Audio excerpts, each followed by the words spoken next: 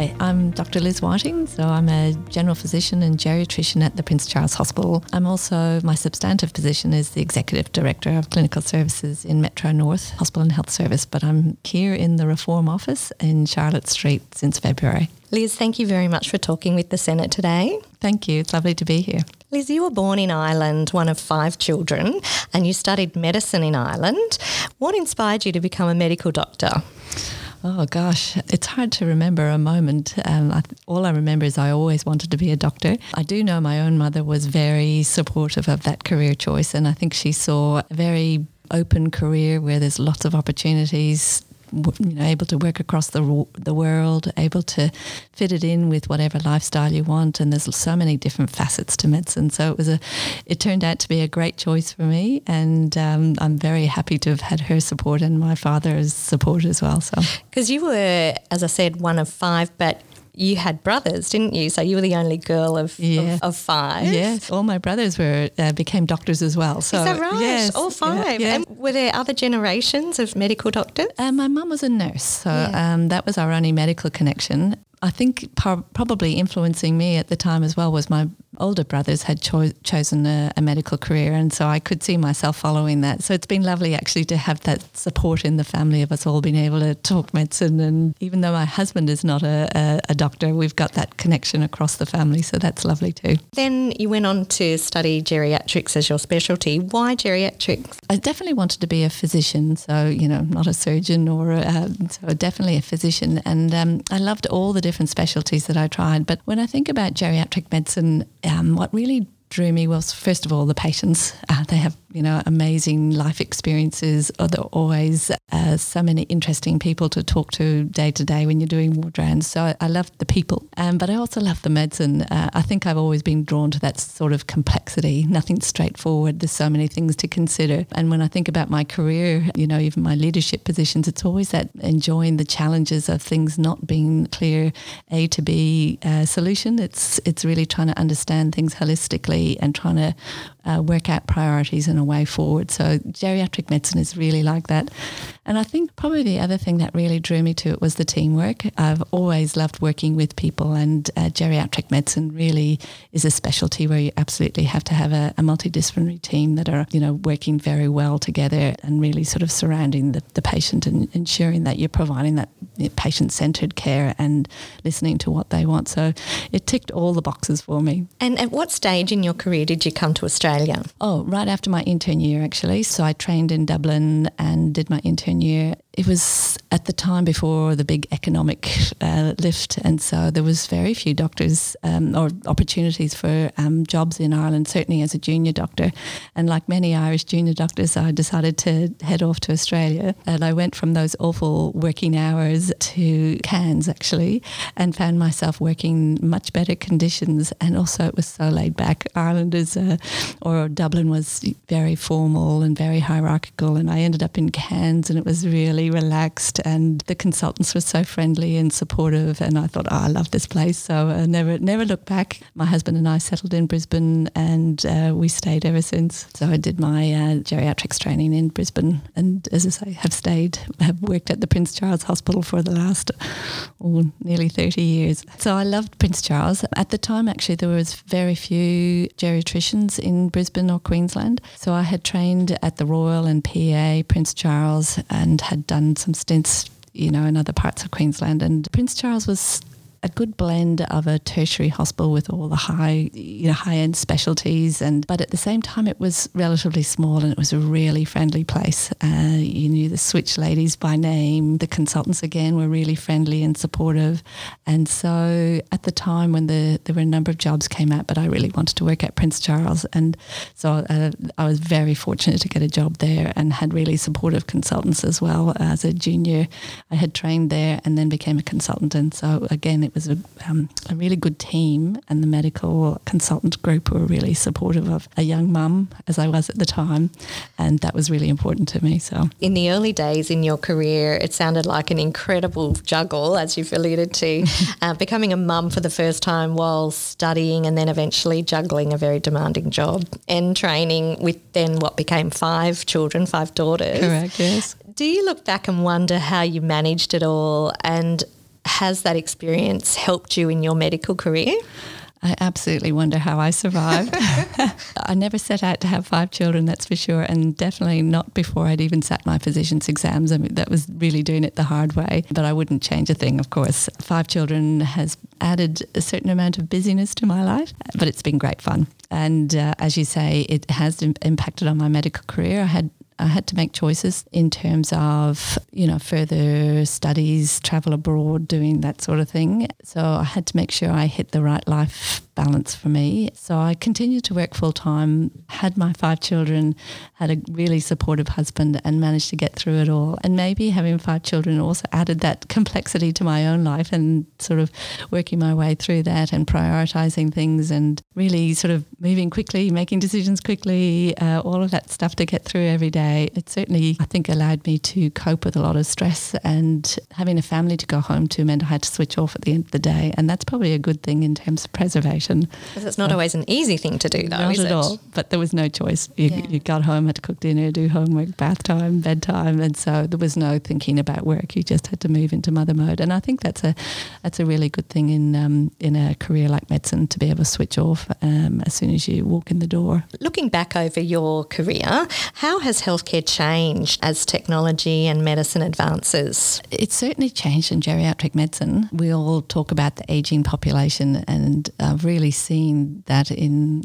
real life. Hospitals now, certainly the number of patients who are in that older category has really escalated over the years.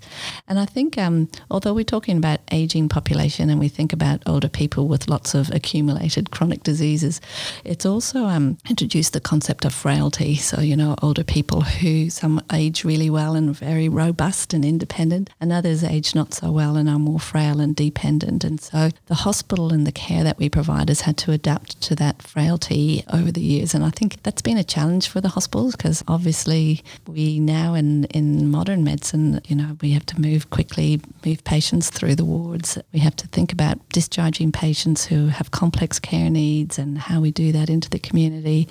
So all of that has really changed, but also technology has changed, and the treatments that are available has changed, and the way that we view older people has changed. It used to be 65 and over, you didn't get dialysis, you didn't go to ICU, whereas now 65 is young. And so we no longer use age cut-offs for access to services. So quite elderly people are still on dialysis or having surgeries and ending up in ICU. And also the technology, there are things we can do now that we can do percutaneous valve replacements in 90-something-year-olds. And, who would have thought years ago that we would be doing that? So technology has definitely changed even for older people. Perhaps some nihilism that we had in those early days is now gone, and really we're focused on making sure we know what the goals of the patient are, but providing medical care that really adds to quality of life as well as quantity of life. And so modern medicine has come a long way in delivering that for older people. Liz, what's it been like for you as a geriatrician working with the most vulnerable through the COVID-19 pandemic? Oh, that's a good question. It's probably changed, over the couple of years that we've had COVID. So initially, Queensland was so good at keeping COVID out of the state, and so the hospitals sort of really restricted access, and we saw a drop in the number of people attending hospital. It was actually a quiet time, even though we were very busy with, all of those initial setting up our COVID plans, etc. And then the hospitals opened up again to patients, but not to visitors. And so that had a big impact on older people, particularly those with cognitive deficits, are prone to confusion, but also for the families, it was very difficult, I think, for families when they weren't able to be in the hospital and talk to the clinical team. And so it was quite isolating for older people, and that didn't feel right. And we did try and make lots of phone calls to families and keep people in the loop, but inevitably it wasn't the sort of medicine that we like to provide. And I think then as COVID actually came and hit Queensland, then we started looking after older people with COVID. And that was very challenging in that obviously as part of that treatment we need to isolate people, and so particularly again for frail older people and those with cognitive problems, isolated in a room with very limited access in terms of the clinical staff, let alone their family. That's not good care, and I think that really was detrimental to some outcomes. And of course, we then saw fairly older people who were dying from COVID. It's quite distressing to see that. And more recently now, I've had some older patients dying with influenza. So it has actually, over the couple of years, we've had all these different phases, and it's been interesting to see how we adapt. But we're certainly now, COVID is amongst us and it's business as usual, and you're definitely going to be seeing older people in hospital with COVID. Now, Liz, talking of juggling, earlier this year you were appointed to the role of clinical lead for Queensland Health's reform project. Why did you take on this role? I don't know why, other than, as I said, throughout my career, I've really enjoyed challenges, and challenges where it's really complex and you have no idea what's going to come out the other end. And I must confess, I was sort of thinking maybe I was in, my final job, and I was comfortable and I had some confidence that I knew what I was doing. And then this opportunity came along and I was so excited.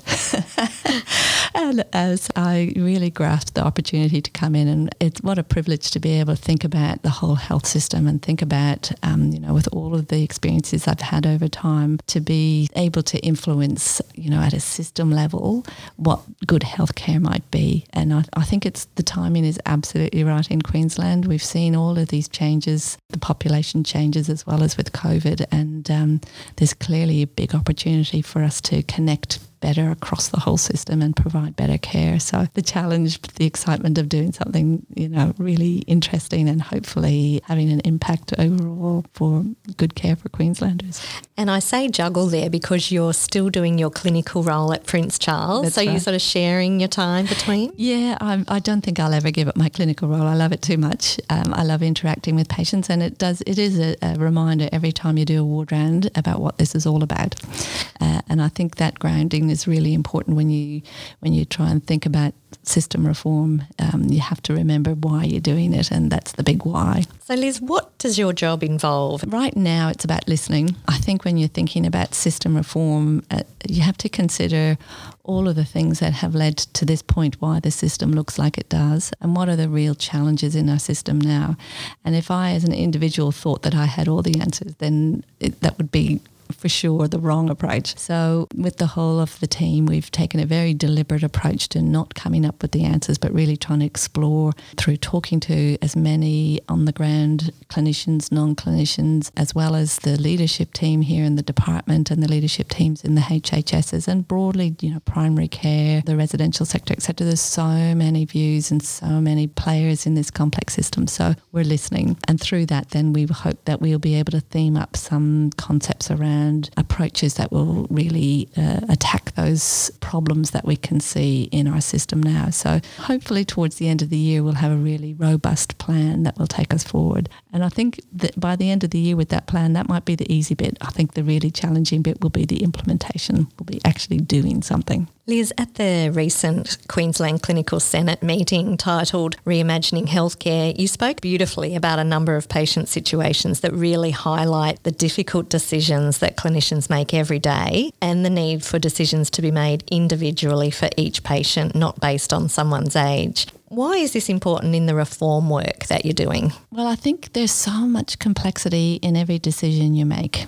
When I reflect again back on my early career, there were limited options and there were some very hard and fast rules around age, etc. And now it's almost limitless. And so you really, when you try and think about what is the contemporary approach to this particular condition and what does it mean for this individual and what will the outcome be and what's the return on investment when you're thinking financially, there's so many things to consider. So I think it's really important to make sure that you take it from a patient perspective and that we maintain our world-class reputation in delivering health care, but we do it in a way that we ensure that the next patient and the next generation are also able to avail themselves of good health care and good outcomes. One of the stories that you told and you alluded to before was about a 90-something-year-old beautiful lady who'd had a procedure that in the past might have been ruled out purely based on her age, but when you met her and saw that but, still living independently, that was a right decision. And it does really come down to each person and not just putting everyone in a particular age bracket, doesn't it? Absolutely. So it was a patient that I'd seen that weekend. She's 98 years old. So she'd had what's called a TAVI, which is where you put in a new valve in the heart percutaneously, and quite an expensive intervention, as well as invasive for an elderly lady. And so you think at the age of 98, well, surely that's more dangerous than it is beneficial, and surely we should be thinking about end of life at that point, and not going in with major interventions. But then when I went to see her, as you say, she was fabulous. She's this amazing, independent 98-year-old woman. She had her daughter, her granddaughter, and her adult great-granddaughter sitting at the bedside who were so supportive of her, but she absolutely didn't want to be a burden on them. She wanted to be independent. And so it was a really good example of where on paper you think that's a ridiculous approach. And when you go to see her, no, it was exactly the right thing. So that's the patient focus. And every day when you're trying to make the right decisions, you have to take all of this into account. So she was a really good illustration of the complexity of modern medicine. Is it also an illustration of the importance of involving consumers in our discussions? Oh, so true. Absolutely. It's amazing when you assume you get it wrong so often, and I do that with my team all the time. We go through the notes and we go through all the investigations and we develop our plan, and then I say, okay, now let's actually go see the patient and see what they actually want. And it's amazing how often you get it wrong just by looking at, the medical problem in isolation from the person. So it's always a really good lesson for the team to make sure that you relate your plans to the patient. Liz, is there one area of focus of the reform that you are discovering as a really exciting opportunity for us as a system, as a state?